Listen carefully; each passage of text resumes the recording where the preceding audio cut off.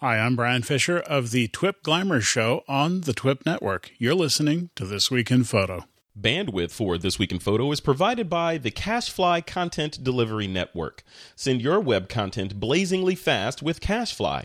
And now, pay as you go. Start with 2 terabytes free by going to CACHEFLY.com and use the promo code TWIP.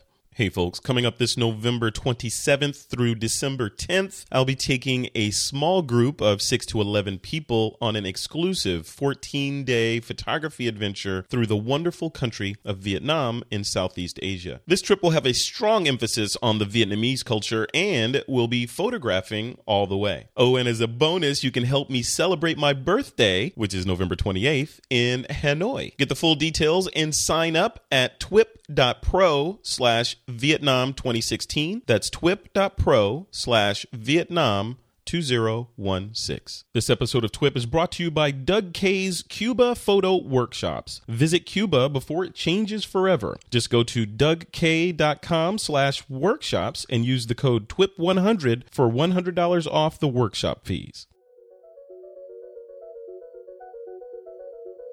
This is TWIP, episode 480. Did Steve Jobs change photography?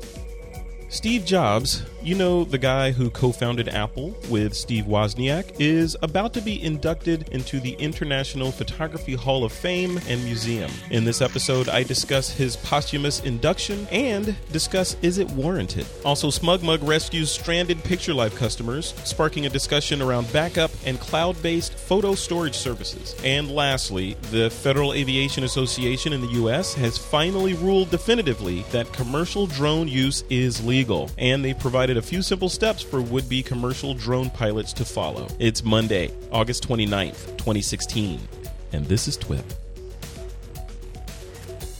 All right, guys, here we go. Welcome back to another episode of This Week in Photo. I'm your host, Frederick Van Johnson. Couple of interesting stories to discuss and review this week, and to do that, I'm joined by Mr. Jose Rosado of the Angry Millennial Show and Mr. Bryan Caporicci of TWIP Weddings and the Sprouting Photographer. Hey guys, how you doing? What's going on? Thanks for having me back. Yeah, it's been a while since you've been on. You've done what? It's been a while. TWIP Weddings, you guys have done what, about 300 episodes since the last time you've been? Yeah, 300. Yeah, we're doing really well. We're having a blast over there. We're on episode 50 or somewhere close to 50 right now at the time of recording. You guys are crushing it. You guys are crushing it. You guys are now, you are like a staple in the wedding photography industry. Yes, for some yes. reason. Yeah, we're having more and more photographers that are just coming over and checking us out and hanging out with us. And right now is busy season for wedding photographers too. So the fact that they still have time to listen to a podcast is nice. Lots of time behind the computer, I guess. They listen while they're editing photos in Lightroom or something. Exactly. Yeah. What is wedding season, by the way? I mean, is there a season where people propose and then like a certain amount of time elapses and this is when they get married? Like, what's the season? Well, I think it's just based on climate, right? Like, depending on where you're from. Like, where we're at in Canada, no one wants to get married when it's snowing outside. So, you know, for us, it's like May to end of October. And I think that falls for sort of most of North America anyways. There's some areas where there's weddings year-round, and there's always weddings year-round, but that's the busy time for sure. Got it. So it's climate-based. Yep. Well, cool. Yeah. Well, welcome to the show, man. It's good to have you on. Thanks for having me back. Lots to catch up on. I know you got a lot of stuff going, and you've been, growing people over there and growing your business and sprouting, you might say. I just had the Jolly Green Giant image in my head for some reason. All right. Also on the show, Mr. Jose Rosado, Angry Millennial. Dude, are you angry today? You got red on. You looking, is that the angry color? This is kind of like I don't even know, maybe like a salmon. And to me, this is bright, man. I usually wear black, so this is to me is like a bright color. But no, I'm feeling pretty happy today. So yeah, you're good. So you're the not so angry millennial today. Yeah. Cool. Man. What's been going on with you? What's happening? Nothing much, man. I know since last time we were on. Speaking of shows, we just had our 100th episode go up for the Angry Millennial about 2 weeks ago. Congratulations. So we've, thank you. So it's kind of crazy. It was in like probably like 9 months, less than a year. So we were humming along pretty good. And now I've been putting a lot of my attention towards some other stuff. So changing gears a bit. We're going to talk about that later in the show, right? Yeah. Yeah, cool. All right, well, let's dive into the show, guys. This first story I want to talk about is Steve Jobs being inducted into the Photography Hall of Fame. So I'll just read this blurb here real quick, and then I have a particular tangent about this I want to ask you guys about. So when do you not have a tangent? I got opinions. I don't know. So this blurb that Bruce put in here, this comes to us from Mac Rumors, and it's the International Photography Hall of Fame and Museum, in celebration of its 50th anniversary, has announced that Steve Jobs will posthumously be inducted into its Hall of Fame in St. Louis, Missouri, which recognizes the art or the work of pioneers, artists, and innovators who have pushed photography forward. Some of the folks that are in there or that are being inducted in, which is going to happen on October 28th, will be Photoshop co-creators John and Thomas Knoll. Hey, guys, I know them. Documentary filmmaker Ken Burns, photographers Ernst Haas and Andy Leibovitz is going to be inducted. Singer-songwriter Graham Nash and documentary photographer, let's see if I can get this first name right, Sebastio Salgado. I think I got that right. So they're all getting inducted. Steve Jobs is getting inducted, and of this crew, I think and I don't know, this is what I wanted to talk about. So looking at the other folks on the list, we have musicians, we have, other people that have done really, they're artists. Mm-hmm. But I would argue that Steve was not an artist. He was undoubtedly a visionary and undoubtedly changed the world and continues to change the world by virtue of the machine I'm talking to you on right now, and my phone and my other computer and my Apple TV and all this stuff floating around. He changes the world and continues to change the world posthumously. But he wasn't an artist per se. He wasn't creating artwork, or was he? Was the fact that he was pushing these things and these technologies like the iPhone forward, which is what he's being honored for here, is that in and of itself art? I don't know. Bryan, what do you think? I mean, I guess art's a pretty loose term to define, right? Like, how do you really put how do you put a box around that? I think it's kind of difficult. Yeah. I guess, my perspective on it is, did he have an influence on photography as a medium? I would say without question he had influence on that. Like, his work had a huge influence on that. Mm-hmm. Would I say that his work had influence on professional photography? But that's the thing. His work, though, right? Yeah. And I don't want to take anything away from Steve, but there was a giant team of people that created the iPhone, from the design to the mechanics of it to the software to all that stuff that went into it. But so it was, he signed the check, though, right? Right. It was through his visioning and his leadership, and he's always been the face of it, right? He's always taken the credit in terms of being the innovator. I mean, I think that's the case for anyone that's ever recognized for something amazing. It's typically never just one person, right? It's backed by a team, but certainly it's led by him.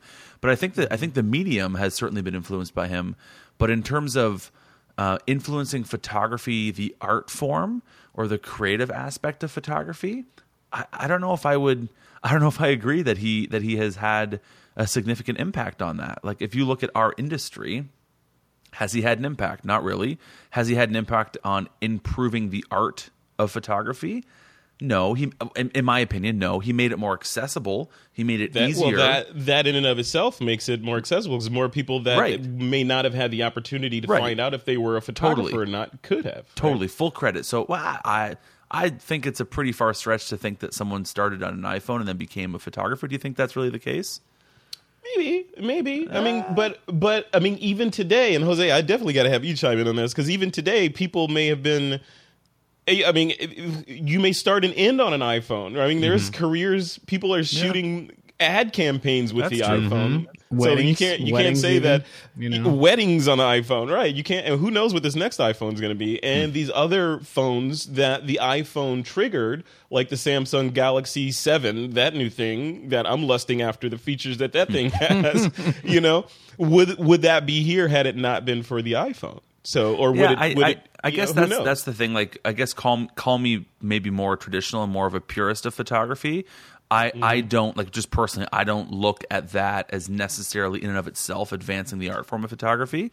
Certainly there's some great photographers that make some great work through it, but I think the medium of the iPhone itself, in and of itself, it made photography more accessible, but I don't think that it necessarily in and of itself had a positive impact on the art of photography. But certainly, I'd love to hear Jose's opinion on that too. Jose, what do you think? I mean, you could just look at Flickr, and Flickr will tell you that the iPhone has had an impact on photography because it's still the number one camera on there, whether or not you consider the work there pro or real photography or not. There's a lot of good shots on there. It's amazing, and the number one camera is iPhone. What do you think about that? I think I agree with Bryan to a point where he says, there is a distinction to be made, right? So you have, to me, you have the art of photography, which I personally think anyone who owns a camera and likes taking pictures is a photographer. That's my personal take, right? Now, are you a professional working photographer? No. Not quite, right? So there is that distinction between the art of photography and being a professional. Now, it, like he said, did it come out with something that really revolutionized our workflow as professionals? No. But if you're talking about impact on a global scale, on a very, like you said, a visionary scale, yeah. I mean, you look at people in third world countries now that have a smartphone and have a camera.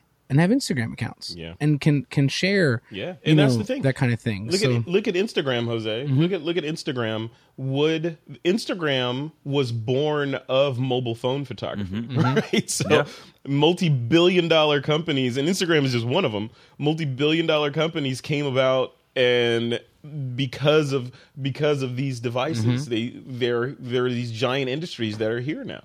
So okay, that's an impact. I want to ask a counterpoint to this, because again, and this is I can feel the fire in the purest of me burning up just because I want to get into this. So would you say Instagram is a social media platform, and it was never necessarily designed for professionals? It was designed for people to share photos.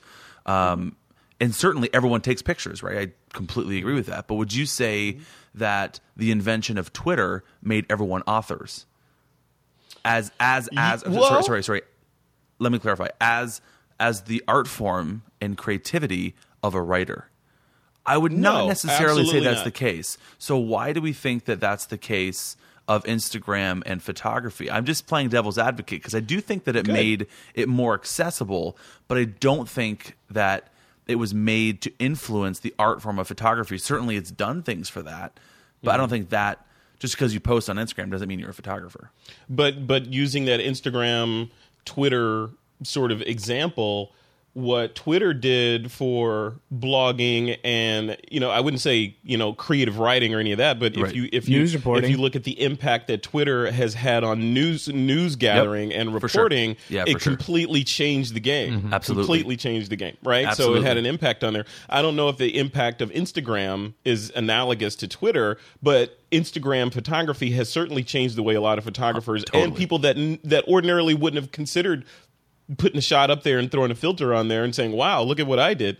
It's exposing people that would ordinarily not have been exposed to this are now exposed. And maybe a percentage of those people may say, well, if I could do this with my phone, what if I go get a real camera, And then they take it forward. So, I mean, there's no way to quantify that, but, And I'm to be guessing. fair, there are people, like we said, who literally make a living off Instagram.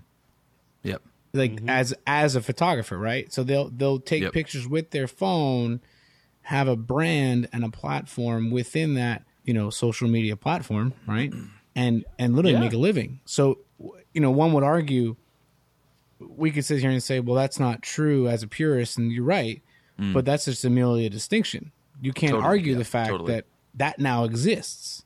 Yeah. I think what I see is the lines are blurred between photographer and sort of, back in the day, it was you'd have YouTube stars and people would become famous on YouTube by doing things, and you could say the same thing. And I'm sure the video production industry was having the same conversations back then, right? Saying, well, they're not video production artists, and it's like, well, yeah, but they're making money from making videos. I don't know millions. What else you want to call it. So certainly, I mean, the lines are blurred, and I think maybe for that reason, Steve Jobs deserves recognition as the head of who's led up a big change, a big shift in that industry. Perhaps. Yeah. Having read stories about the inception of the iPhone and how, I don't remember the guy's name, which is a problem, right? That presented the idea to Steve, who then signed off on it and all that.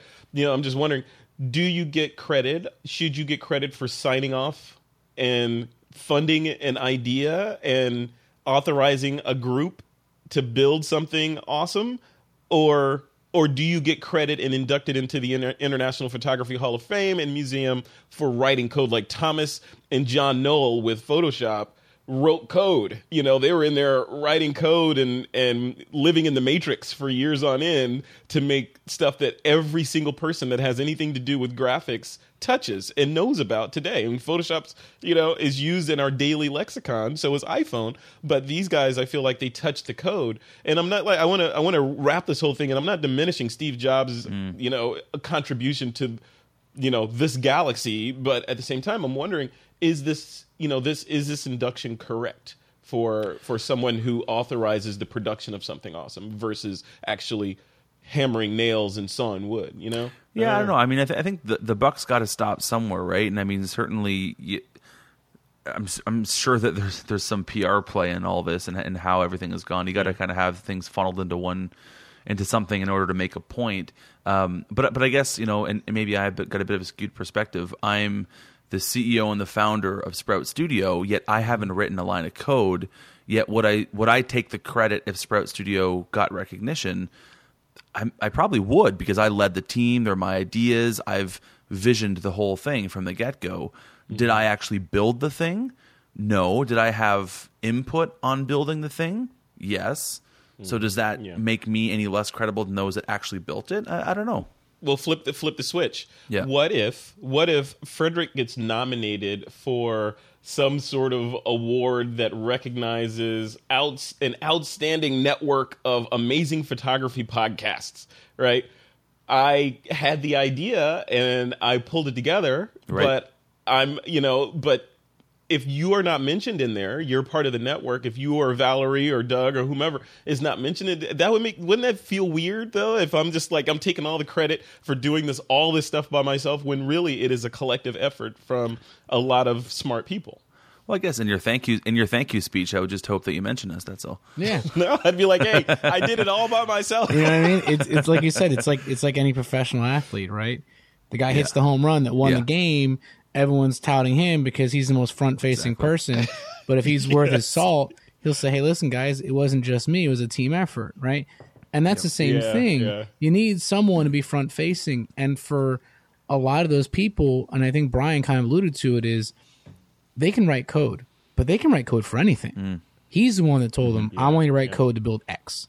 And people can say, oh, well, Steve isn't the one who, build it, or the one who tested it, or the one, all the guys who literally are very integral to the process. And you would say, yeah, you're right. But he's the one that literally gave him a direction and a focus. And beyond that, he kept riding the ship, and like you said, it's just merely signing off on something is a lot bigger than we think. Again, going back to sports, right? You sit there and say, if a coach makes a controversial call and it goes sideways, he's an idiot. But if he makes a controversial call and it works out, he's a genius, right? Yeah. So Yeah, I think I'd feel better about this. And I don't, I'm happy he's in there. That's fine. I'm not going to boycott, the IPHFM because of this. But I think if Apple or even the digital imaging team or whatever at Apple were inducted versus just one person, I think that I'd probably feel better about that. And secondly, if Steve was inducted into some international marketing hall of fame, people that spearheaded innovative marketing and turned around these near-death companies and did all that stuff, that seems more apropos for someone like Steve versus being in the it's like it's like an honorary Stanford degree or something. It's like, I didn't really go there, but I'll take it. So, I don't know. It's cool stuff. I mean, but it's good. It's good that it's that he's in there and that they're shining a light on all this stuff. There's a lot of. We'll link to this article that was over on Mac Rumors in the blog post for this. There's a ton of interesting people that have been inducted in there for lots of good reasons. All right, guys, we're going to take a quick break. When we come back, we're going to talk about a cloud-based photo storage site that shut down and how Smugmug stepped up to help out the stranded customers. Hey, folks, just a quick heads up. There are still a few spots left on my Vietnam North to South adventure. Just as a recap, this November 27th through December 10th, I'm taking a small group of 6 to 11 people on an exclusive 14-day photography adventure through the wonderful country of Vietnam in Southeast Asia. The locations that we'll be visiting include Hanoi, Ha Long Bay, Hoi An, Saigon, also known as Ho Chi Minh City, and the Mekong Delta. We have some great activities planned, including photo walks, foodie walks, if you happen to like great food. We'll also visit some of Vietnam's most amazing markets and temples, and much, much more. Also, we'll have dinner floating on Ha Long Bay and wake up to the most amazing view you've ever seen. And don't worry, there'll be plenty of free time for you to explore and discover each location at your own pace. And your fee covers just about everything, including all flights within the country, accommodations at conveniently located 3- and 4-star boutique hotels, most meals, local guides, air-conditioned vehicles, all entry fees for our group activities, and 2 internal flights. And the cost for this amazing 14-day, 13-night trip is just $3,899 for double occupancy. Or if you want your own room, just add $599 and you can have your own room with your own privacy. So come join me for the time of your life later this year in Vietnam, and of course, help me celebrate my birthday in the wonderful city of Hanoi. Get all the details and register now at twip.pro/Vietnam 2016. That's twip.pro/Vietnam 2016. All right, guys, we're back. Smugmug has stepped in to rescue. Maybe rescue is not a good word. Maybe it is capitalize upon. No. To rescue the images for former PictureLife customers. So there was a service called PictureLife, and Smugmug swooped in and said, hey, I guess their images were going to be trapped there, and Smugmug swooped in, or at least the marketing says that Smugmug swooped in and said, hey, we're going to save your art, so you can come over and be a Smugmug customer, and it's all good and all that. On the surface, it's great. Kudos, Smugmug, for helping these people out. On the back end, that's a database. Come on. They wanted the database of customers over there, but, so that first I want to have you guys comment on that. Then I have a second question that goes towards backing up your photos and reliance on these cloud-based services. I don't know. Yeah. Mr. Rosado, what do you think, man? I mean, first on the Smugmug helping and rescuing the former PictureLife people. I think what always makes me laugh. Did you read it that way? I mean, yeah. I agree with you, right? Where you sit there and say it looks great and it looks like a PR-friendly move.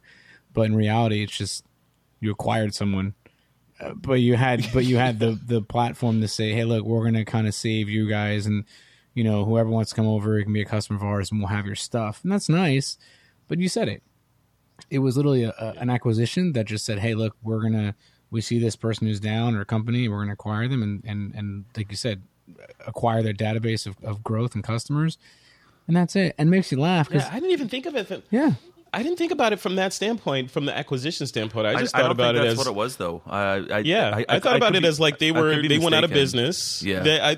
The way I saw it, I'm a consumer. I have no insider knowledge, but I had the impression that PictureLife was going to shut their doors, and Smugmug went in and said, "Hey, you guys are shutting your doors. Let us provide a path of least resistance for your customers so that they don't, but at the same time, it's a win for Smugmug because they get that database and all those customers who may ultimately convert into paying customers. I don't know if I wouldn't position it as an acquisition. I don't know. Brian, what do you think? Well, I don't think it was. I mean, and again, I haven't dug deep enough to say for sure, but I did read online that a company called StreamNation is who acquired PictureLife back in January of 2015. And as I understand, StreamNation just, more or less kind of drove them into the ground a little bit. So I don't think it was Smugmug themselves that acquired them. I think it was Smugmug that kind of stepped up. Again, marketing, PR, like that's. It's certainly been spun nicely, but the move that I guess marketing all that aside, the move they did was that they stood for what they believe in, and Smugmug that's what they're all about: memory preservation digitally, correct? Mm-hmm.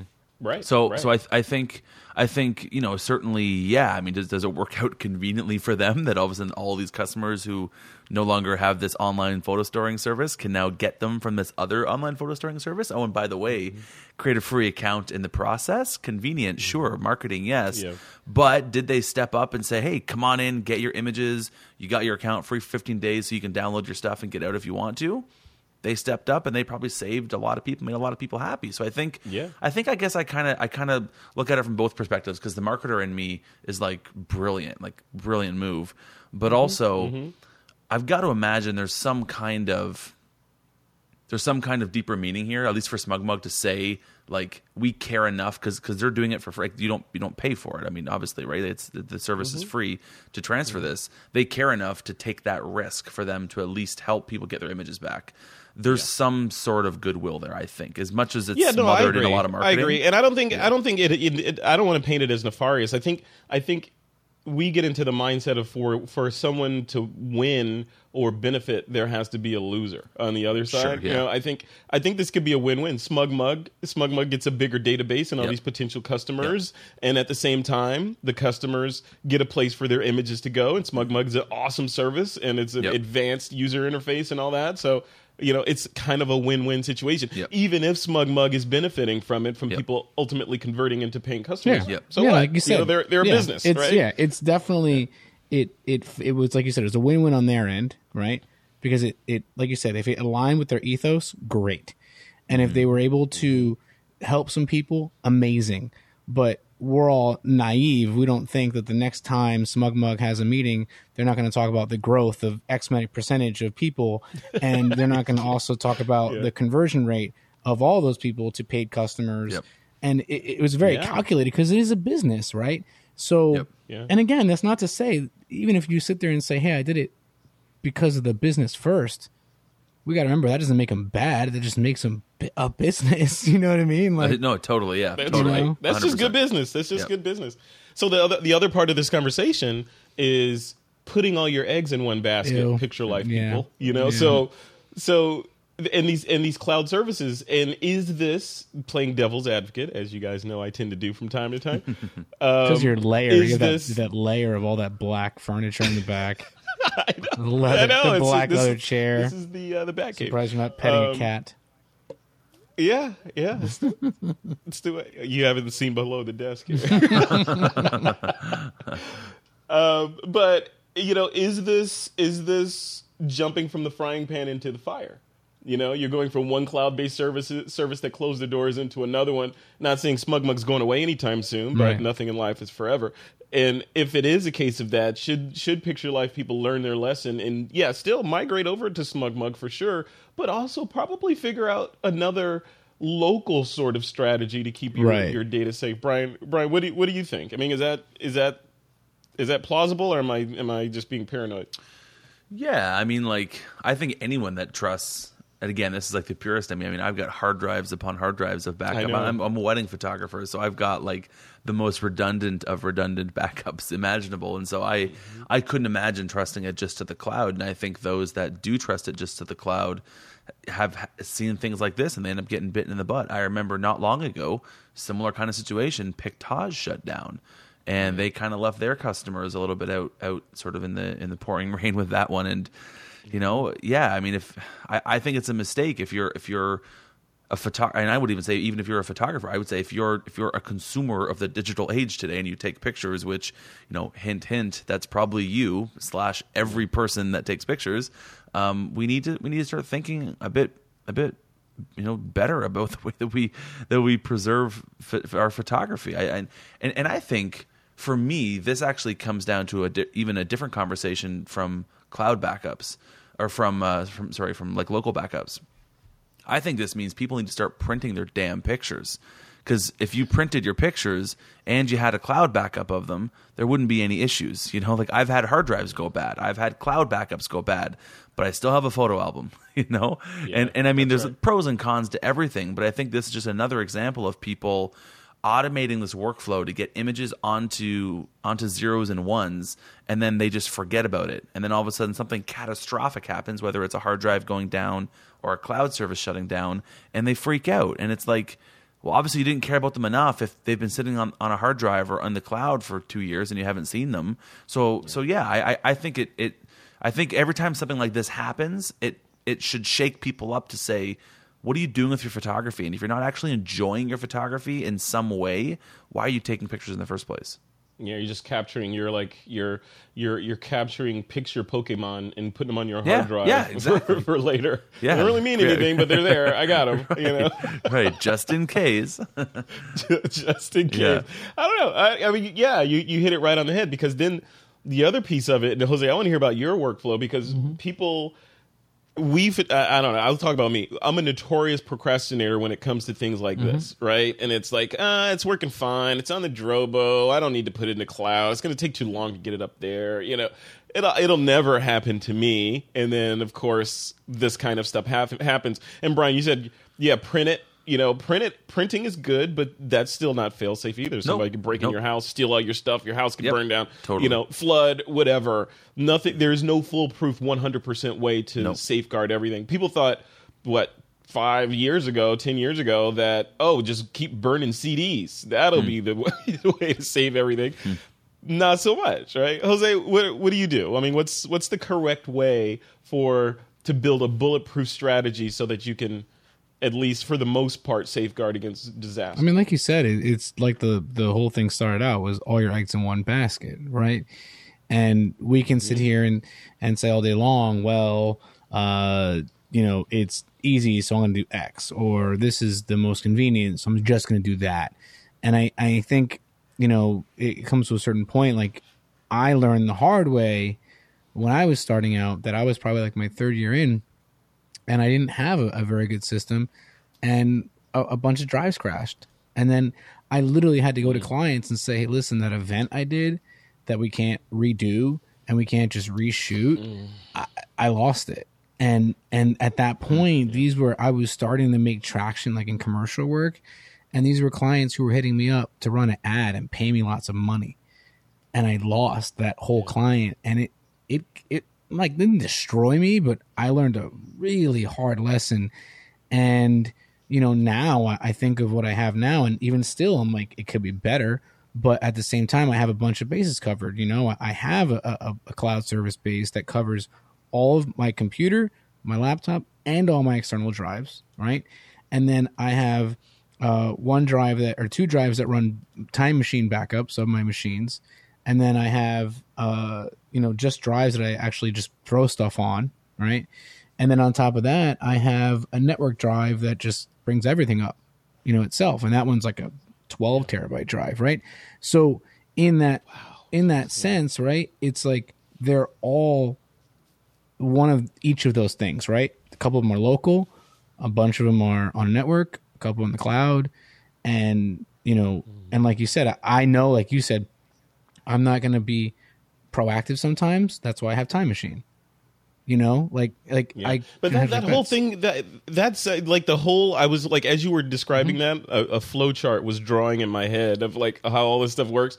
But then it looks good and it sounds good, but then you think about how much data we create. Like, Bryan, you're creating a lot of data. Every time you go out and you shoot a wedding, and you only have so much bandwidth, whether it's at your office or your home, for that data to get synced up to the cloud before you even before you go out and shoot another wedding. It's got to get up there, and let alone layer in there if you're doing video or audio production or any of that kind of stuff. Then it just gets exponentially bigger. How do you get ahead of that? Like, how do you safeguard so that you're backed up all the time when you're always on the treadmill of creating more data? Yeah, it's funny. I mean, so me as a wedding photographer and a Canadian wedding photographer at that, we don't have the same, I guess, luxury of unlimited bandwidth as you guys have, unfortunately. So we're limited. So actually, I don't do cloud backup at all. In fact, I don't know many Canadian photographers that do cloud backup, just because we have those sort of hard limits. You got free healthcare, though. Yeah, this is true, right?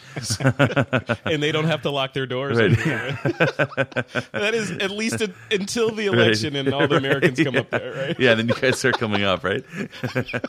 But yeah, so I don't do cloud backups. I just have hard drive backups. And I keep a copy at the office, keep a copy at home. There's always one copy in both places, so even if one place were to burn down, I've got a copy of everything in the other place. And it's actually really simple, and it works for me for like a simple backup strategy. Yeah, I just wish. I think the solving, again, I think we were all born too early, because I think what will solve all this if we have much faster bandwidth than we have right now. Yeah. Right? Because the limiting factor is that straw we have to suck all this data through, and the bucket's getting bigger and bigger, and the straw is not getting that much bigger fast enough, right? Yep. So if we had a pipe where the data, it was irrelevant, like, okay, I want to copy, this giant video project I'm working on to Bryan, I can just drag and drop it to your hard drive and it's there like that, then everything changes, rather than, oh, Bryan, I'm going to send you these files through Dropbox and they're going to be there tomorrow evening sometime. Yeah, seriously. Yeah. But, I don't know. I guess, and again, this is the purist in me, but, as a wedding photographer, my clients get albums, right? And it's like that, like, I mean, again, and it's not a print versus digital argument, but really it does come down to it that, like, if you want your images to sort of be enjoyed, and I guess that's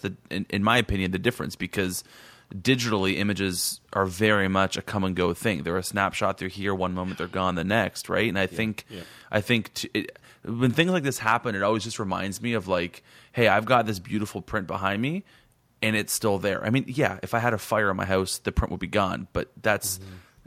That's a pretty dramatic event. So would my hard drives, right? So most people never experience that kind of disaster. Right, but it just reminds me that, like, hey, there's some beautiful images. I can see them every day. I don't have to be behind a screen. I don't have the distraction of email and Facebook and notifications and whatever in my way. It's pretty easy to look at. I don't got to go search for it in a hard drive. It's right there. I enjoy it, and it just reminds me that's a great testament to the value of printed photography. And I think that things like this.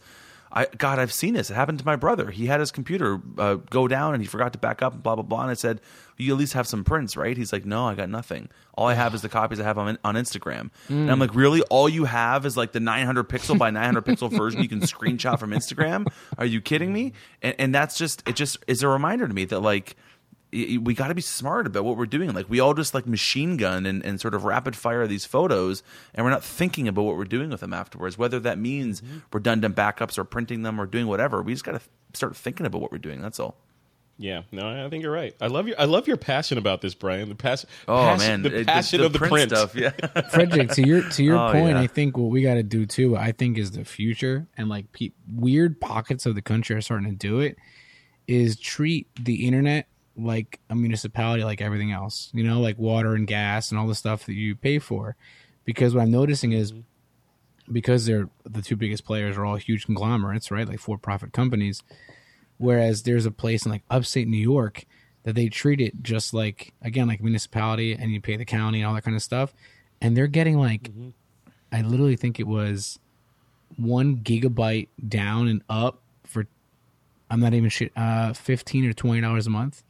Huh. Yeah. you know what I mean? And here I am paying seriously. I cut the cord recently, but here I was paying almost $200 for TV, internet, and phone, and I'm like, ew, and it's to this huge company that doesn't give a crap about me, and the horrible customer service, right? All this stuff, but like you said, I think that is a limiting factor for sure. To Bryan's point, I mean, if you look around, like, I can't really show you guys, but I have some artwork in my room, right? I have some prints from friends. I have actually this one you can see is a mixed medium piece by an artist that I met in Philly and now lives in Tennessee.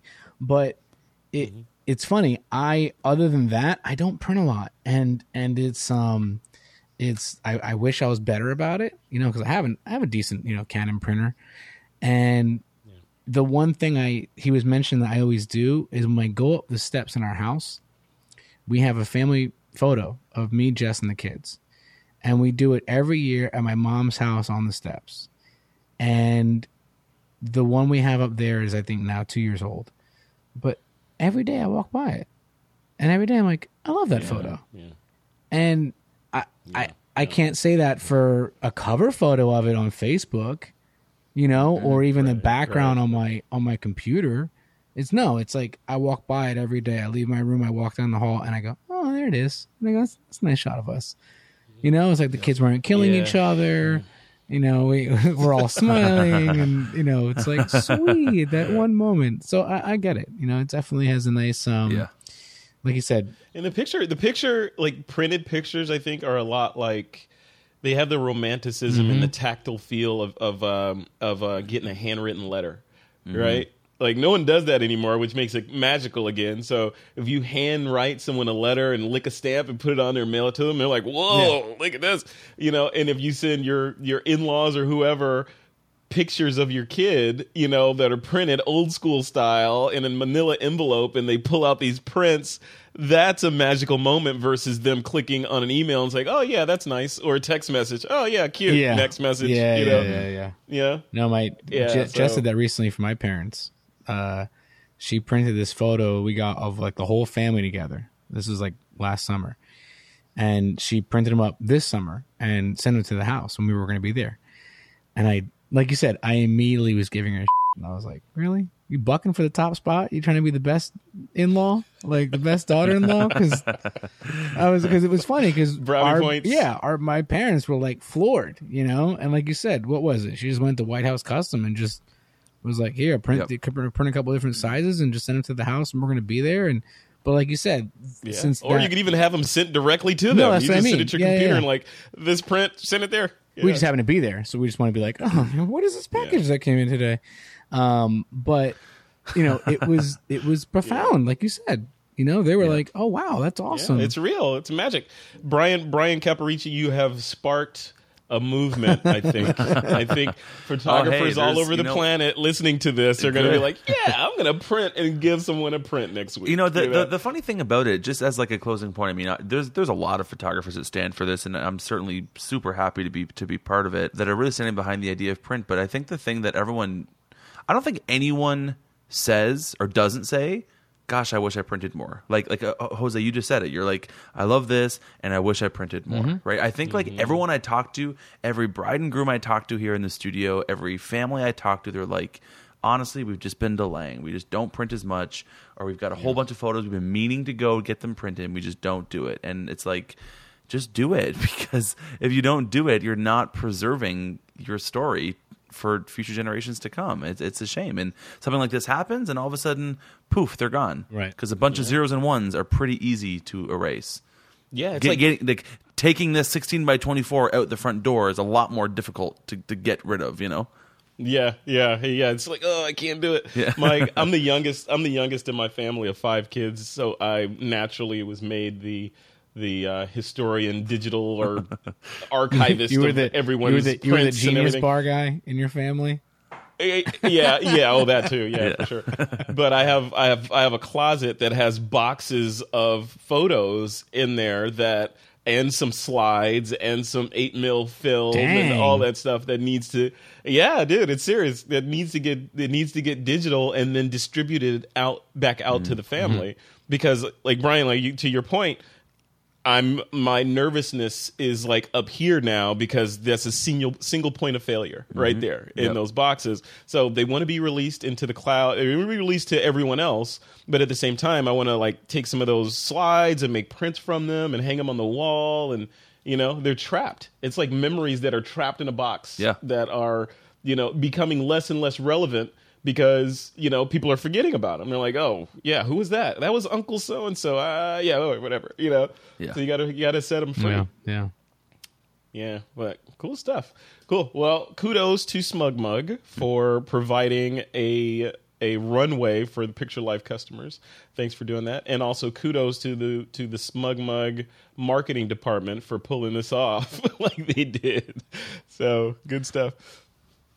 All right, guys, let's move on to story number 3. So story number 3 is about drones. So as of this past Monday, as we record this, I believe it was, the FAA has finally finished their federal rules in the United States, sorry, Bryan, around drone flight. So basically, it is now illegal to fly your drone for commercial purposes if you jump through a couple of hoops, and basically, you know, you have to get a FAA certification as a remote pilot with a UAS rating or unmanned aerial system rating of and that'll to get that rating, it costs you $150 essentially to get that. And they say in the article that I read, essentially it's as easy to get that rating as it is to get your driver's license. So basically, a bunch of common sense rules.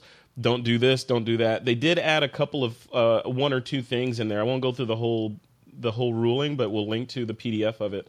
But one of the things that they added was before this thing became fully ratified, the limit was 400 feet. You couldn't fly above 400 feet without jumping through hoops and getting special dispensation and all that. But that presented a problem when you wanted to fly your drone around things that were taller than 400 feet. Mm-hmm. So they changed the law. So now that if you can fly over things that are 400 feet if necessary, and if you're on top of something that's 400 feet above the ground, you can fly 400 feet above that. So so I think they're. I'm proud of this. I'm happy that I was worried last year that this would go in the complete opposite direction and oppress an entire industry, which would have opened up an entire underground industry, war on drugs, like, and it just would have been bad, right? So this they're being really smart and methodical, and for the most part, I feel like they're being relatively open-minded about this new drone industry and what it can do, and opening up the rules or allowing this commercial flight. It's not, we're photographers, so we tend to see things through the photographer's lens, right? But I think the commercial flight opens up all kinds of avenues for agriculture, search and rescue operations, delivery, as we saw rumors of that from Amazon, etc. Policing, all kinds of things that this opens up. Even I could in the future. This is me putting on my future hat. I could see in the future these services that do like security, offering, you can hire a security guard to watch your complex or your business or whatever during hour to hour. What if you did that remotely now? Why do you have to have people there? You can have drone towers there with a centralized station where they say, okay, it's time to do our walk around. And hit a button, and they do a fly around, and look at the place, and everybody's happy. If something anomalous is happening, call the real police or whatever. Or just like how security guards do, they'll just put a little gun attached to the bottom of the camera. Freeze. A little Barney Fife gun. You can chase them with pepper spray. Yeah, exactly. Yeah, exactly. Kind of like those. But, with great power comes great responsibility. And I'm sure, over the years, we're going to start seeing stories of crazy stuff going down with drones because, humans are involved. And whenever humans are involved, things tend to go... humans can do really amazing things, Sistine Chapel, Leonardo da Vinci, all this stuff, but we can also do really stupid things. So, expect a double-edged sword to be swiping through this industry. Jose, what do you think about this? Now that this ruling is out there, are you going to go buy your drone and start shooting for profit? Yeah, I always knew it was one of those things. I have a lot of very expensive habits. Let's see, cycling, nice firearms, photography. You know what I mean? Like, I looked at drones and I was like, no, that's going to be another Pandora's box and just drain my bank account. So I stayed away up until now, but like you had said, I have so many friends, like Colin and so many people who are so big into this space that I was always interested in seeing how it would play out because I had the same fears you did. I was thinking to myself, oh man, here comes Big Brother putting down all these crazy loopholes you got to jump through that don't make any sense just to make some money and be able to, crack down on people. And I thought that's the way it was going. But like you mentioned, and with this update, this is huge because now they're realizing, hey, listen, we could probably spur a lot of growth, money, and other things out of playing nice instead of playing dictator. And and it's going to be pretty neat to watch.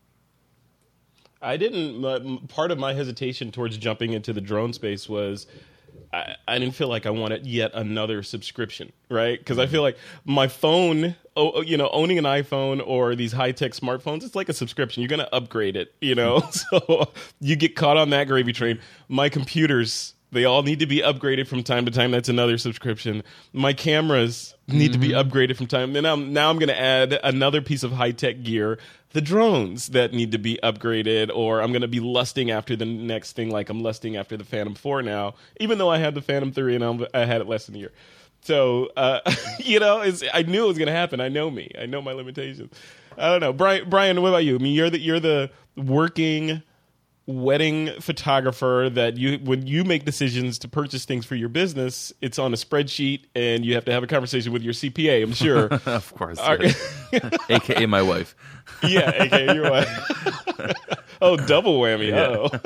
It's like financially it makes sense, but no, I'm going to say no. Right. Why? Because I said so. Shit. I can't argue that logic. Yeah, I don't know. Are you going to be adding one? You think? No, I mean, so for me, no. I think it's like super interesting. I mean, obviously, the rules are a bit different in Canada and stuff. I think we're a little bit more lenient actually right now with it, with what you can do with it. I think it's cool. I think it's one of those things like. I think on the surface it seems really cool, right? Like people like it, they want to get into it, they want to try it. It kind of reminds me of what we went through not long ago, maybe 6 or 7 years ago with video for photographers, right? Like photographers have always been still artists, right? And then cameras came out with the ability to make video, so the tool was there, right? The actual thing to make the art was there, and we flocked to it thinking like, oh, now the tool is so easy, we can do that. But like we're the first ones to say, if you don't have the skill set, a DSLR is not going to make a great picture for you, right? Yeah. But then we're the first ones to jump into making video just because the camera could make it. And I saw so many photographers, hey, myself included. I tried doing wedding videos for 2 years. It is hard. It is really, really hard. It's a totally different skill set than what I already have. And it's not to say that I couldn't learn it, that I couldn't do it, that I couldn't be great at it, but you've got to decide, what do you want to do? Like, where do you focus your time and energy and attention? And just because the tool is there doesn't mean your ability to follow through and create a great piece of art is also going to be there with it. It involves a skill set. And I think, and again, I have zero experience with drone. So I say all this with a very large grain of salt, but I have to imagine this time next year you're going to be flying your Inspire. Yeah. I have to imagine though that there is a skill set with that as an art form, like in terms of what you're going to do with it, what's the follow through, how do you do it, how do you fly it, stabilization. I mean, like all those things. Like that's the thing, though. It's not that. I mean, I waited as long as I did, and I'm happy I did because they were harder to fly before I got mine. And the Phantom 3, you can learn to fly that thing literally in about 5-10 minutes, and you're good. And I'm not saying you're not going to be flying drone racing and doing all that stuff. But to have the world's tallest tripod, right, it's basically the world's tallest tripod, right? But so I guess that's the exact point that I guess maybe I'm thinking of is like doing the thing is easy. Like making video with a DSLR is super, super easy, but making something that actually is useful and that people will enjoy and that has a finished thing, like a finished piece of art, what is that? Like with drone photography, like making one great picture over top of a vineyard, super cool. What does that mean for me and for my business? I guess for me, I look at things from like from a business perspective, but also from like a finished perspective, right? Like for me, albums, everything's about albums. So if you're going to get into drone photography, what am I doing with that? That's actually going to be that finished piece. I feel like I've seen some incredible, like I'm in Niagara, right? So I've seen some amazing drone footage of the falls, but to piece together that beautiful piece of art, it was more than just knowing how to drive the drone. Yeah, it was the process of storytelling. I think of it when I think of commercial drone flight, in a lot of ways, it comes back to wedding photography, specifically because I see wedding photography as one of those really hot kind of. There's a ton of competition, and there's a ton of. You guys always have to be innovative in you got to be obviously skilled, but you got to be good at business. You got to be good at marketing. You got to be good at networking, client photographer relations, and you got to shoot the thing, and you got to, there's always that pressure to differentiate yourself from the guy down the street who's charging $700 less than you are. Yep. Why should they come to you? So I was looking at drones as probably a way to do that, where you could say, yeah, Joe Bob down the street, he'll shoot you, he'll do your engagement shoot like this, but I'm going to put you on the edge of Niagara Falls and shoot you from over the falls, back with the falls in the foreground, and you and the bride on the edge, of the falls there. You can do that kind of stuff instead of just being. And even here, like in San Francisco, I've complained about, we've got the Golden Gate Bridge and all these things that are really awesome to see, but depressing for me from a photographer standpoint, because I see them, I'm like, there's no possible way I could shoot something different than probably hasn't been done before, but with a drone, I feel like the bubble has gotten bigger, and I can do different things from different angles that were impossible for me to get before, like over the bay, shooting back on the bridge or above it, those kind of things. Yeah, I guess that's where I'm just looking at, like right now, today, does it have the cool factor? Like it totally does, right? It's got the cool factor, but different is only different until different isn't different. You know what I'm saying? Like as soon as it becomes the norm, that's prophetic right there, man. That's a snake eating its tail. Wow. But it's one of those things that's like, yeah, like right now it's cool because it's different and it stands out. But as soon as this becomes the norm, it's like the fact that it stands out no longer makes it stand out because everyone's doing it. So I guess that's where it's like, if you're doing it just, and again, this is just my perspective from a wedding photographer. If you're doing it just for the cool perspective, then it's going to be cool in the short term, but you've got to, like, what's next up your sleeve? I think of it almost similar to the whole tilt shift movement that we had, like, what was that, maybe 7 or 8 years ago? Like, photographers just, like, they started using tilt shift lenses to make some really, really, like, interesting portrait and wedding work. Super, super cool. It stood out. People were loving it. Consumers were saying, like, I don't know what that is, but what's that look? It's so different. I love it. Photographers that were doing it were making a killing doing it until everyone started doing it. Then it was sort of like it wasn't different anymore, and people stopped liking it because it became the norm again. It's like spot coloring. It's like anything that becomes a trend, and then the trend comes and goes. It's no longer a trend anymore because everyone's doing it. So I don't know. I guess I like it for the cool factor. I just think you gotta figure out what you're doing with it. That's all. I think a lot of people do it because it's cool, and I don't know. For me, that's not enough reason. But talk to me in a year when I have a drone. I know you're going to get one. This conversation reminds me of many conversations I had with Valerie Jardin, who's the host of Street Focus. Yeah. She's like, I will never ever get an iPhone, and then she got an iPhone. Yeah. I will never ever get an Apple Watch. Then she got an Apple Watch. This is one in a series of conversations that ends in you getting a drone. So let's just get that out of the way. Yeah, I think for me it was always. I just looked at it as it wasn't my skill set. Kind of like what Bryan was saying, right? Yeah. It's like when I got my D5 and I finally could do video, I was like, ooh, right?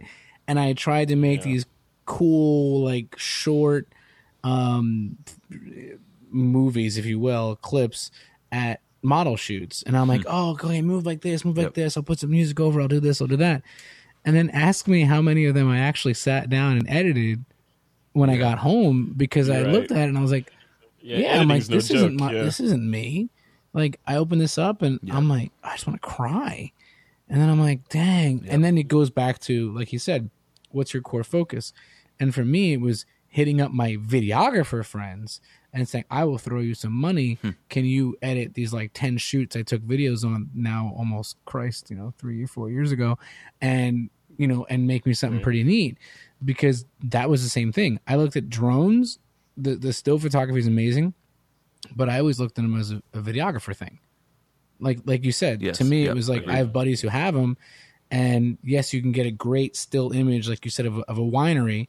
I did a shoot recently at a winery for the winery as a venue, and it was the same thing. My buddy came, he was a videographer, he brought the drone up, got a great shot of the whole vineyard, everyone was happy. And imagine that, in an album overlaid across 2 pages saying, here's where they got married, and play Where's Waldo and find him in that photo, right? And that's amazing. Yeah. But again, then it gets down to, okay, when am I going to operate that thing during the day when I'm supposed to be taking photos?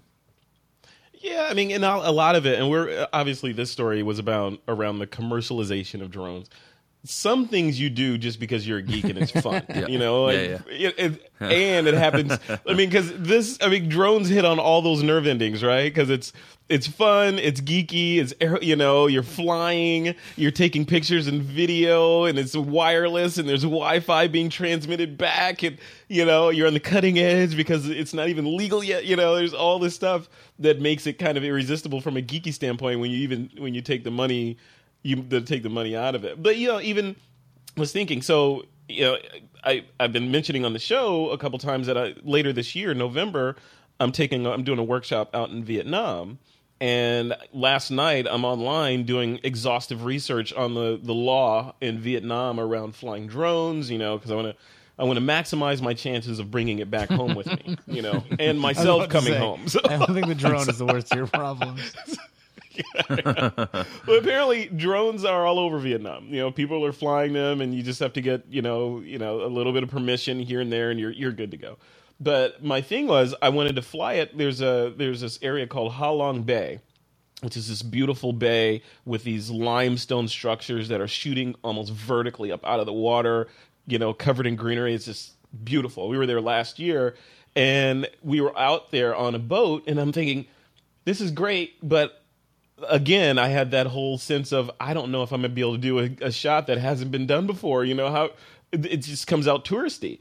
So this time, I'm bringing the drone, and I'm going up above Ha Long Bay, and I'm going to shoot down and, you know, weird angles from the drone, from the air, and then I'll bring it back and land it on the boat, if I'm lucky. So that's, you know, and I'm going to be training people how to do that as well while we're out on the boat.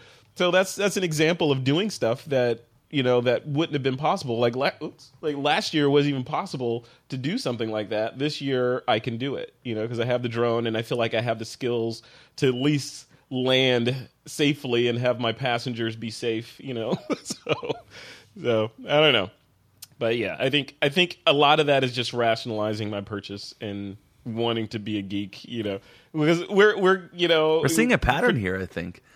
Well, photographer, it's a photographer thing, you know? Something like this, you buy it and you're like, okay, how can I work it into my business? Right, yeah. Like Bryan is the adult of the crew. Yeah. Bryan will be like, well, you know, I have a need in my business and now I need the I'm like, equipment buy to do that first, need. justify midway and after the fact.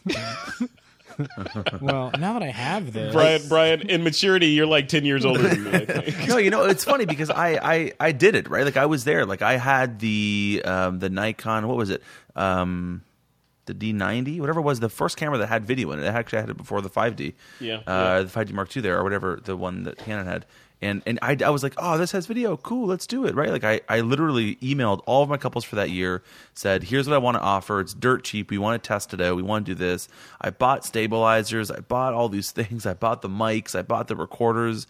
I did it because I was excited by it. But then I quickly realized that's not really my skill set. I'm not really good at doing that, you know? And it's like, I've got to choose. It's like, just because I can do it doesn't mean that I should do it. And I guess I just learned that after trying it for a couple of years and spending way more time than I want to admit behind the computer trying to edit together a highlight film, realizing I have no idea what the heck I'm doing editing video, you know? So I guess I just realized it. I tried that and I was like, okay, I got to be a bit more selective about what I'm doing here and just focus my skill set on what I'm good at doing.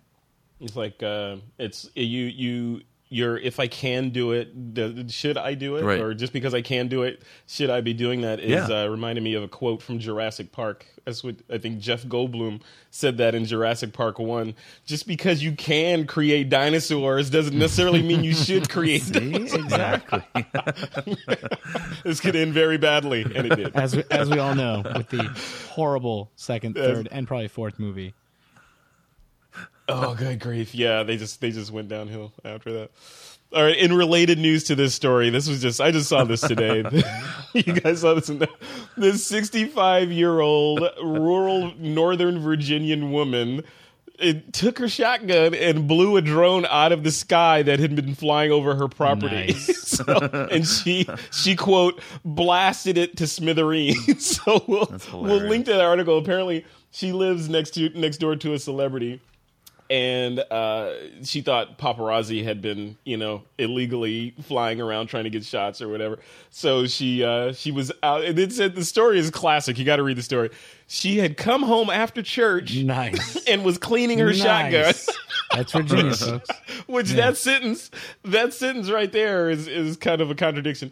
So she was coming home after church, cleaning her shotgun, and some dudes in a fancy car were flying a drone over yonder, and it came over her property, and she shot it, and she got it with one shot with a shotgun, which is kind of good. That's some Annie Oakley action there. And then she said it fell onto her tractor and damaged her tractor, so she was upset about that. Oh, Jesus, how big is this drone? That's like shooting somebody for trespassing on your property and then complaining that they bled all over the place. Yeah. I always wondered when you hear stories like that. It's not the first one, right? People shooting stuff out of the sky. My first question always was, where do you live? Like, and not in the sense of like, that happens a lot. But it's like you just said, my first question was going to be, why do people think they're interesting enough or not interesting enough that you find this hovering camera on your property and you're going, is it the FBI? Is it the NSA? I don't give a I'm shooting out of the sky, right? But for her, I kind of get it, because imagine if you live next to someone and you have people in your trees all the time trying to get pictures of said neighbor, you'd get old. And if I sat there and go, I can shoot this, not actually kill someone on my property, I'll do that. You know what I mean? But I hear people doing it all the time, and I'm like you said, maybe it was a commercialization of it. Maybe the people in the rural part of the country were surveying land with a drone, and they happened to be on some guy's property. I don't know, but part of me was like, what are you filming that you're on some stranger's property and you're not even really filming them? That's in that mind, I always thought that was weird. Yeah, who knows? I mean, it could have been guys just passing by and like, hey, dude, let's get out and fly the drone. And they had no idea where they were, and they're just flying around. And like, I can imagine looking at the screen is like, it's down. Is that a shotgun? Oh my god! But her hat and outfit are adorable. Break left, break left, Maverick. Break Evasive left. maneuvers. Yeah. Interesting. See, like I said, it's going to get interesting over the next couple of years with this kind of stuff happening. And as drones get more and more sophisticated and bigger and cheaper, and like the industry is about to explode now, especially with this new legislation in the United States. It's going to get interesting and more fun. All right, guys, we're going to take a quick break. When we come back, you guys are going to share your picks of the week with the TWIP Army. Doug Kay, the host of TWIP's All About the Gear show and an award-winning street photographer, is heading back to Cuba. Doug's workshops are limited to 10 participants, and everything is included. That includes airfare from Miami, your Cuban entry visa and exit fee, meals, hotel, activities, and even tips, all at an extremely affordable price. November is completely sold out, but there are a few slots open in January and March, so head over to dougkay.com/workshops and use the code TWIP100 to get $100 off the workshop fee. That's dougkay.com/workshops and use the code TWIP100. All right, let's jump into our Picks of the Week segment. Remember, you guys can pick anything to recommend to the TWIP Army as long as it is somehow related to photography. Jose Rosado, I'm going to let you go first. What is your pick? So my pick isn't anything groundbreakingly new, but I know I'm trying to go with Bryan here on the whole wedding thing, is Pixie Set. So for some people, maybe they use, and this is, Smugmug or some other gallery service, but I've found that Pixie Set, and I found it through Wedding Photographer Friends, was the best, most affordable, easy to use, and amazingly beautiful way of sharing proofs with clients. And that not necessarily just for wedding clients, because obviously that's a big draw for them, but just anyone, because I started thinking about years ago, what I thought was a good experience was, okay, here we are. They loved the pre-production meeting. They hired me. They loved me during the shoot. They loved the images, but then I'm sending them like a Dropbox link. And I'm like, I'm not following through on the whole experience thing. And when I came across this, I was like, it's perfect. I mean, it gives you really sweet, nicely formatted emails that get sent out with your branding on them, and it's just, really easy. That's the big thing, and Bryan can attest that when you do all this stuff, ease of use and if it can be implemented in your workflow very easily and kind of run very quickly, that's what you want. So that's all the things I found in that. Well, I'd like to piggyback on that pick because there's another service that I think is awesome as well. I'm going to bring it up on the screen here. Nice. What's this called, I was Bryan? wondering if that was coming. I've heard of this company. I've heard of this. They look really innovative. Wow. They do. Look at all those celebrities that are using it. Look at that. So this is Sprouting Photographer at sproutingphotographer.com. Bryan, this is your quote here from your tagline: the first all-in-one system for photographers, studio management, online galleries, digital fulfillment, album proofing, in-person sales. Does it come with people? You got to pay for it, man. More. That's at the top tier. You get your own. Is that even legal? So give us what, since we talked about Pixie Set, which is, kind of a smaller or a different kind of competitor to you. Yeah, tell us what you do. Yeah, no. So I mean, Pixie Set is amazing. It really, really is a great service. Like for photographers that just want galleries, they are without question like top of the rankings. So I back that, and I have no issue with that at all. So yeah, I mean, so Sprout Sprout Studio is the software that I founded and am the CEO of and get to work at every day, which is a lot of fun. We basically come in and take over the entire workflow that a photographer needs, or the software obviously helps them with that, from studio management to online galleries to digital fulfillment to print ordering to album proofing to sales to reporting to bookkeeping, like all that stuff. Because the challenge that I found as a working full-time wedding photographer now for 10 years is that I would have a gallery system, but then I'd also have my bookkeeping system, and I'd also have my album proofing system, and I'd also have my invoicing system, and I'd also have a questionnaire system, and I'd have a studio management system. I'd have all these things all over the place, and it was just super complicated.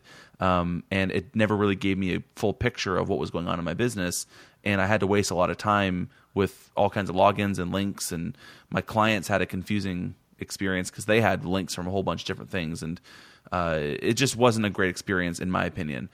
So Sprout Studio is what we built to basically come in and do all those things in one place. So clients can see their gallery, their album proof, they can download, they can get their contract, they can pay their bills, answer questions, book you, do whatever they want, all in one place. So that's all for $50 a month. All for $50 a month. Now, that's US. Yeah, that's good. Yeah, look at that. We do have a Canadian option because we are a Canadian company. So our Canadian customers get to pay in Canadian dollars, not $49, but. Now this is. I mean, you're a wedding shooter, so is this targeted specifically at wedding photographers? We targeted the wedding and portrait professional. I mean, we have a lot of commercial photographers. We have a lot of editorial photographers that are using it, but for the most part, wedding and portraits. Galleries, the in-person sales part of it that you mentioned is like you can basically show your images on their walls. So you can start to sell wall portraits and things like that, but you can do it through the convenience of an online gallery, because photographers know that in-person sales thing works, but so many of them say, I don't have the time, I don't have a studio, I don't have a projector, I just don't want to be a salesperson. So they end up doing an online gallery, and we all know that when you do an online gallery, you get big old 8x10 print sales at most, right? So what we've done through that is basically married the process that we do in in-person sales, but done it online. So you can still get wall portrait sales, but through online galleries. You have to come on. You have to let me interview you so we can do like a walkthrough of Sprout Studio. Yeah, cool. I want to see behind the. I want to see what the UI looks like, and the man that built it. Yeah, totally. Or directed the team. I directed. I'm the visionary. I can't take all credit. Should I list my developers now? Then is that what I should be doing? Exactly. Yeah. But cool, no, man. and again, totally, for photographers, we have a lot of photographers that they come and they try us and they're like, honestly, we don't want the studio management, we don't want all those things, and Pixie Set's the first one we recommend. Like, they're a great gallery system, so I definitely back up that pick of the week without question. Yeah, I'm using Pixie Set as well. Yeah. It's awesome. It's clean. It's easy, and it gets out of the way and lets me just, if I go out and do like a portrait shoot or a commercial shoot or whatever, the gallery option, it's done. It's awesome. Here you go. Looks great on the iPad, looks great on the desktop, looks great on the phone. Totally. It's perfect, yeah. So, path of least resistance, I say. Yep, there we go. Gotta make it easier for our customers, right? Awesome. Cool. All right, man. So, Brian, it's your turn. What's your pick of the week? Yeah, cool. So my pick of the week, I'll show it to the camera, the Fuji X Pro 2 and the 23mm 1.4 lens. Pick of the week. It's my pick of the week because I just got back from 5 days up at the cottage, and this is all I had with me the whole time. Super lightweight, super portable. It takes great pictures. It's a perfect just run around camera and lens combo. You're gonna get amazing photos out of it, but at the same time, it's lightweight. I don't feel like I'm a photographer out there on the boat with like a big DSLR and a big lens, creeping out at the sandbar with my kids and stuff. So I can just I can be a dad, I can be in the moment, but I can still take great pictures. So I love my Fuji stuff. I use it professionally. Like I use my Fuji for weddings, for portraits, for boudoir, for all that stuff. But it's that lens and that camera combo is just perfect for just a getaway, vacation, for walking around, for going to the park with your kids, things like that. It's like a street photographer. Yeah, it's perfect for that. Perfect, yeah. 24. Yeah. What was the focal length for that lens? That's a 23mm. So it's on a 1.5 crop body. It's an APS-C sensor. I was going to say, that's what I was thinking. You're at it's like a 35 with that. Which, I love my 35 on my full frame stuff because it's like perfect, You can use it for everything. It's perfect, so yeah. That would be about a 17 on micro four thirds. Then, right? Yep. Yeah, and the Fuji X Pro 2 has a new black and white film preset, and it's just it's phenomenal. It's called Acros, and it creates a very film like the film look is hot right now, right? And it creates a film like look through the camera, but it doesn't just do it by desaturating everything. It actually processes the image. Every image you take, it processes it. So the black and whites, the JPEGs out of the camera are unbelievable, and I can't match it through processing, like through Lightroom and all that. I cannot get it because it does it in a way that it processes. It actually adds grain to certain tonal ranges. It removes it from others. It's an amazing look. And it's just got like an algorithm for it does. developer, fixer, and stop bath. Yeah. And it's like doing this little thing. It's seriously amazing, and you can't even get it on the other Fuji cameras because you need the processor in this one to do it. So to shoot black and white in camera, to see it as you're making it in black and white is just it's revolutionized how I photograph because of the electronic viewfinder. I love it. I've never done that. Have you, Jose? Have you done that? Because I've never shot. I will shoot raw and then process it later into black and white or whatever. But I've never, even though my cameras can do that, I've never shot. I do it. Yeah, I do it when I shoot weddings because I'll have it in raw. So technically speaking, what I'm seeing in the back of the LCD is just and it has that same treatment, right? And I'm going, cool, because in my mind, when I'm shooting certain things, I want to get the emotive black and white kind of look and feel. And especially if I happen to show, the groom or someone else a quick photo, they can already see like a nice edited, polished kind of preview. And then when I go home and I dump the raws, yes, when I upload in Lightroom, all that goes away. But in my head, I go, that one photo, I already saw it in black and white. Now I'm going to process it that way because I knew it looked good on my camera when I took the photo. However, when I'm not shooting actual work and I'm shooting personal stuff, I use it all the time. I'll just switch it back and forth. If I'm shooting in JPEG, I'll shoot some stuff in black and white, flip it back. And on Nikon, on my D5, it had a really nice feature where the same thing. You could mess around with the contrast, the sharpness, the grain, and all of that to make it look like a really nice high punch black and white. But to be fair, we can't give credit to Nikon or Fuji. We have to give credit to the engineers and developers who actually did all the work. I love it. Nice. Good. See, now you guys are getting it. Good. Credit where credit's due. Yeah. Dig a little deeper. Cool, man. That's awesome. So the Fuji X Pro 2 and a 23 f1.4 lens. Yep.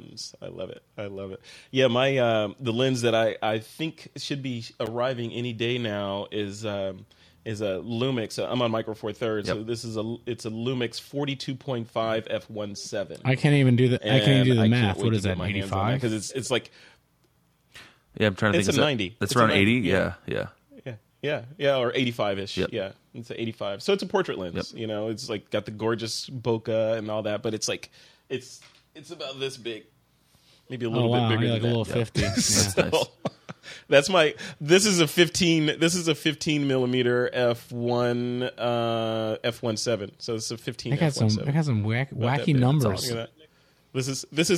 This is it next to my iPhone. Look at it. Look. Yeah. Yeah, it's amazing what you can do now with mirrorless. I mean, it's phenomenal. Panasonic's doing great things. Sony, Fuji. Yeah, all of them. Yeah. Yeah. It's good. It's a good time to be Yep. a pixel capturer. Cool. All right. So my pick, and I left it downstairs, so I can't show it to you guys. Amateur hour. It is a holster, and I'm going to bring it up on the screen. So I have the Theta, the Ricoh Theta, the little 360 degree camera, and I'm in love with that thing. I've been taking it around a lot, but the problem with it is that it comes with a little neoprene case, but that's it. It's like a sock for it. So it's kind of it's a little camera, and it's easy to drop, and you can't really lay it down anywhere. So this is the perfect accessory for it. It's a camera belt loop case that's made out of some kind of plastic cow type material. But it's got inside of it, it's lined with microfiber.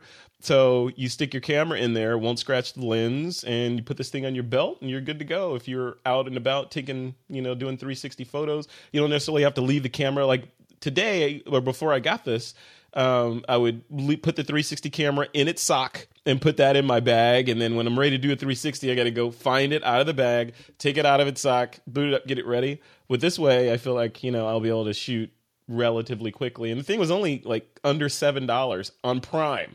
And I ordered it yesterday. It's like free one day. I ordered it yesterday, showed up today. So it's like, if you have one of these Thetas, which aren't cheap, you almost have to get this. So I would definitely By the way, suggest Big people Brother's go watching. and You actually grab one of ordered these that on off Amazon. Thursday, just FYI. says it right there. You purchased did this I? item on Where is August it? 25th. I did. Google and Amazon and all of them know everything. I feel about like, what you're doing. oh, you know what? I ordered yesterday. There's a little lens cap a little look at plastic you. cap that goes on it. So, if you want to keep it out, I ordered that too. That's what I ordered yesterday. And that showed up today too. How's your belt So, loop look? we're Is it both this, and then next to that is like a Nokia that you also have in a very similar kind of leather-bound case as well, going full dad mode? Do you wear it? Are you trying to say? Are you trying to say I'm Batman? Do you wear it with your, Are you trying to with say your Batman? Teva sandals? I'll have you know, angry millennial, this will be the first thing that I've ever put on my belt since Two-way pagers. And I'll date myself a here. I'll date Skyway myself. two-way pager. Since I had a two-way pager. I knew it. I had it too. Yes. The clamshell one. I knew the it. The clamshell Motorola. Oh. Yeah. Back when Those are every awesome, man. rapper had it in I a missed video. those days. I missed those days. I'll tell two-way pager. Oh my god. I was not cool enough to be a rapper, but I had one. Not that I had a whole lot of people to talk to, Oh man. but that I was had perfect. one. That was great. Thank you. Yeah. Yeah, I had one of those. I had it. Yeah. Good stuff. Cool, man. All right, so back to the show and away from embarrassing Frederick. All right, we're gonna close this show. Before we close this off, Jose, what do you have coming up? I know you're working on a bunch of cool So today stuff. we actually announced a really cool partnership with Resource Magazine for Creatives Against Depression. So they're basically just trying to help us spread the word and spread awareness for mental health. And what we're doing with the company, Creative Expression, and we're gonna be doing a lot more with it. Some live events, teaming up with some other nonprofits in the area around Baltimore, and really trying to do some really cool stuff. As you guys know, when I did the 100th episode of the show, we hit pause in the show for two reasons. One was obviously to do more stuff with Creators Against Depression in the fall, but also to switch to a seasonal format. So now we're gonna have tight, finite seasons with specific topics, and those hopefully, should be start rolling out in the new year. Nice. So let's see. Let me share that. So that's season. How many shows in a 20. season are you rolling out with? So a lot less than because we're like, okay, this ends season 1, which is 100 episodes. But the reason why we did it was I kind of like that nice round number to hit pause on. And now when we reach out to people, we tell them, listen, if you want to know everything about what we do with the show, Angry Millennial 101, like a class in college, is 101 episodes where you can get a great dig in deep and get a great idea of what we do on the show. And then because of that show, what we've been doing there, I'm also going to be writing an ebook on creating deep and meaningful interviews with EQ. So be on the lookout for that soon. Yeah. Cool. Nice. Dude, you are just not busy at all, are you? Trying, man. Wait, so with EQ, what is EQ? So basically, in a sense of, it's kind of like emotional intelligence. So kind of in a sense of being more self-aware and having more control of your own emotions, but in that, also realizing that you are more empathetic towards others. So what you can imagine is what we do with Angry Millennial is we get in deep, man. Like, people share stuff about, loved ones passing away and all these, really, really significant life events. And it kind of struck me that wouldn't be possible if I was just a kind of a surface kind of guy, and wasn't able to make them comfortable enough to even share those kind of things. Because half the time I was asking them questions that really weren't asking that direct, like, what's the biggest regret in your career? And that can be as surface as you want it to be, but I've noticed that the way we structured the show and the way we structured the how the show runs, that people were then comfortable enough and we got deep enough already that they were opening up like crazy. And it was amazing. It was great. Cool. For some really awesome content. Good job, man. Thank you. Thanks for doing that. And thanks for being on the show again, man. Of course, man. And you weren't even that angry this time. There was no, like, you stayed David Banner the entire episode. You know what it is? I've recently become a softie, because of Bryan. I'm walking up the, stairwell and looking at printed photos and getting mushy. Our son just started middle school, so now I feel really old. And, so I'm much more soft now. Wait till your son starts teasing you about having the iPhone when he's like using his like retinal phone in 10 years from now. Yeah, seriously. Yeah, Dad had an iPhone. He actually had to touch it. I couldn't hear you. I'm sorry. I was watching House of Cards on my eye contact lens. Exactly. In my mind. Yeah.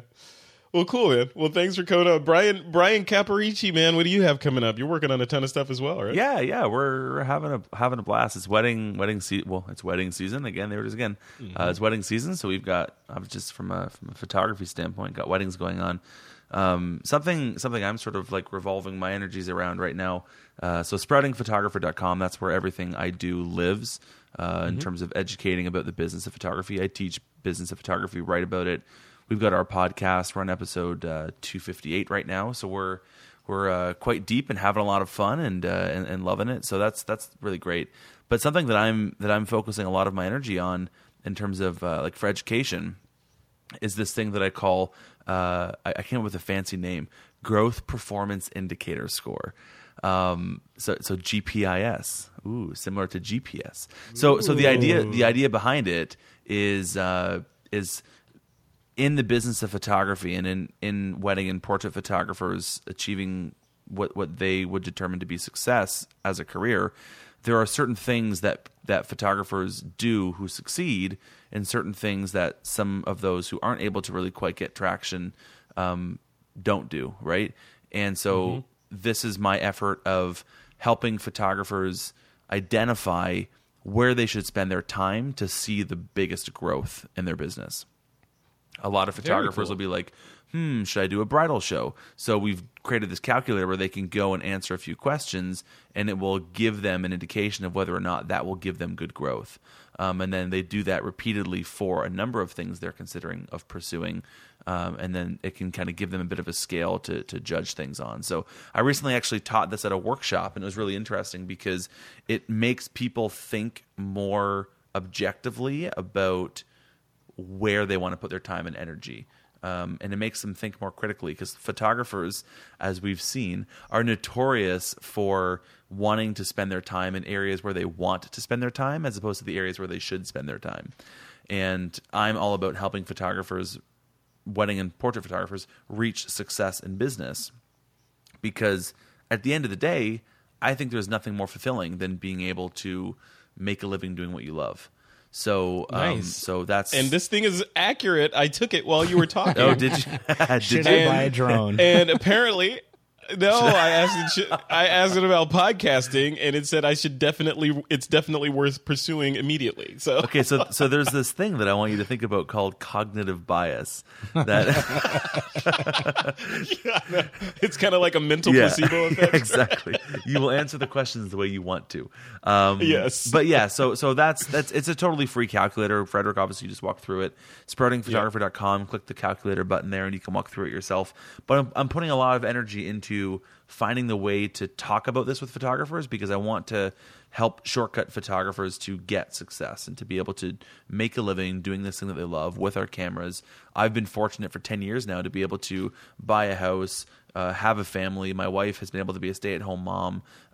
We've purchased all of our cars. I've been able to put food on our table with my camera, and I think that's just an amazing thing that we can do, make a living doing what we love. And I want to help more photographers do that. That's why I do everything I do with photography and helping teach. So that's just sort of the next phase. I'm leveling up a little bit. So that's cool. That's that. And we talked about Sprout Studio earlier, but you also have, like you mentioned, a podcast that you're cranking on too. Tell us a little bit about that. Yeah, so the Sprouting Photographer podcast, it's all about the business of photography, specifically for wedding and portrait photographers mostly, but we do have some commercial topics on there as well. But we just get in there and we dig deep all about the business of photography. It's all about giving like actionable ideas and how-tos and really helping photographers sort of understand and demystify the complications of business, because photographers, as I've learned, do not like business. We get into this thing because we like the creativity, not because we like the business.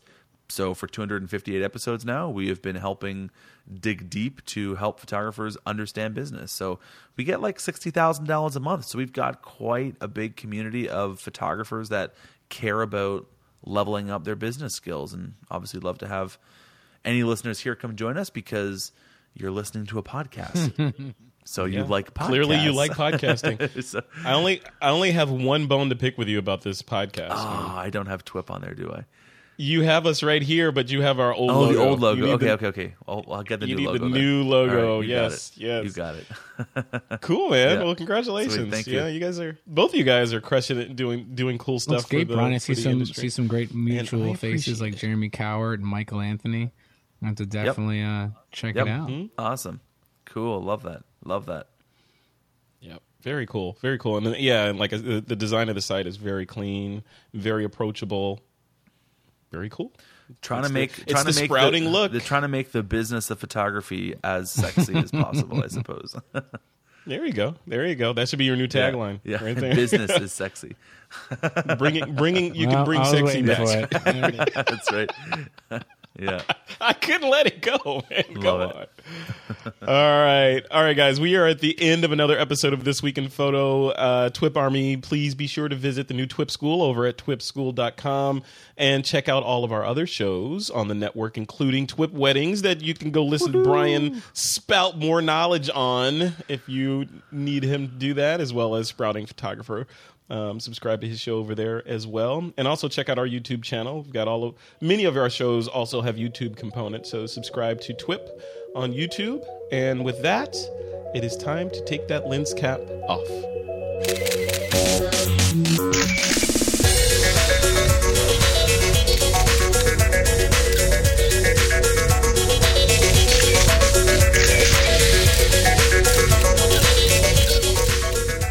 This Week in in Photo is a Pixelcore.tv production. Produced by Suzanne Llewellyn. With technical producers John Riley and Alutha Jamakar.